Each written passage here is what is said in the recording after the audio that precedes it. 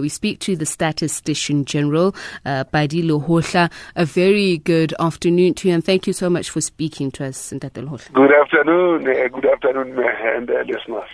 Let's first start with, I know it's a very broad and wide survey, and it talks about various issues, but the one, of course, I've just introduced in terms of the introduction, the issue of social grants. So how did you conduct the survey, and what were the findings made with regards to this particular aspect? The survey usually or previously ran once a year in a selected month such as October. Now we are running it as a continuous survey over 12 months.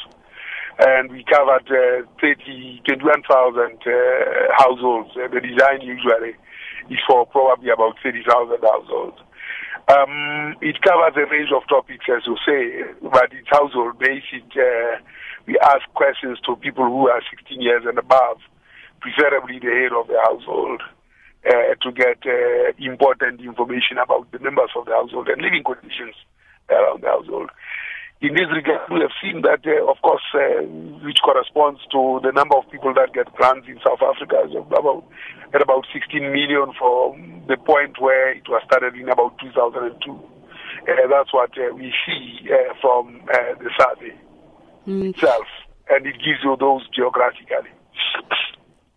Is there any particular community that seems to rely more heavily on social grants?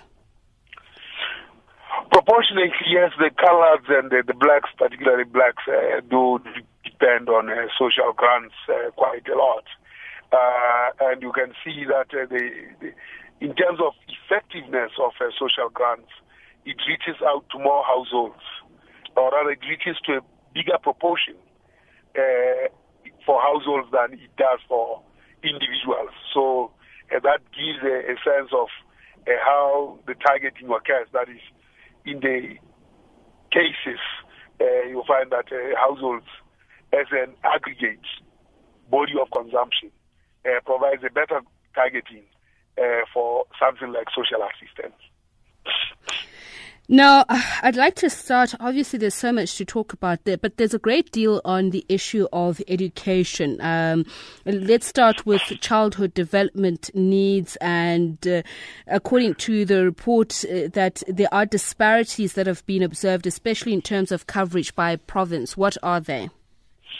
Well, I mean, the NDP, National Development Plan, says that children 0 to 5 should access the pre-education in order to turn them into useful citizens in the future. That initial preparation for 2 years is very crucial. What you find that is that half of the children do have access to this. The majority are taken care of by their parents. Predominantly the rural areas, rural provinces such as Eastern Cape and KwaZulu-Natal and so on, have the thinner end of the stick compared to Gauteng and the Western Cape. By race group, obviously, you will see a lot more disadvantage in terms of access amongst blacks compared to whites. And the ones that the dropout rate apparently is continuing to remain high. What are the reasons behind it? Is it resource related or proximity? What are the main culprits for this? Well, a number of things that I think as South Africans have to really confront in terms of causes of poor performance of education, both as a system as well as the household level barriers to education. One of the things that I think is very important is, of course, the engagement of parents in the education of their children. It is something that is crucial and has to be supported. But it is one thing to wish that, it's another for it to be realized. Because in terms of support, indeed, you can ask the child whether there was a homework and what was the homework. For a number of parents, that's as far as they can go, because they cannot help the child to do that homework. And that's that part is the most crucial, where the support from the parent is 2 plus 2 is 4. If you do not know as a parent that 2 plus 2 is 4, very difficult to teach a child and support that child to know the logic of why 2 plus 2 is 4. And in the majority of black families, this is a difficult thing to support. And children at times become disloyal to the education system, and they cause the parents to go and buy what is called photosynthesis.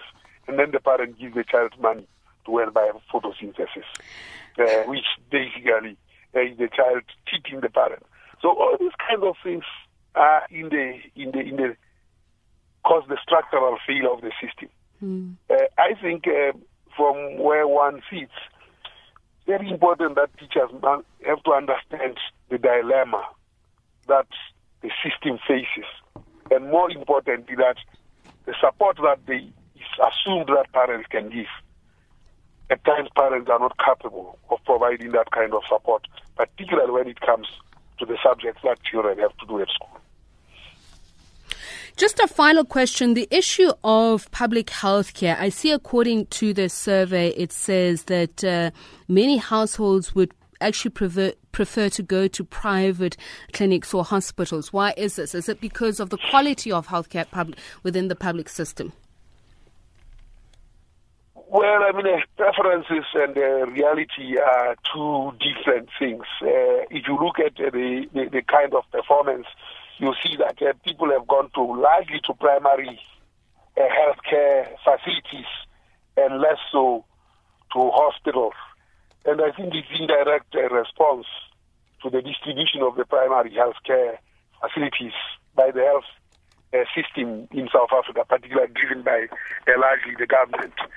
So the preference of going to a private doctor, yes, there would be, but in reality, the people go to the public hospitals.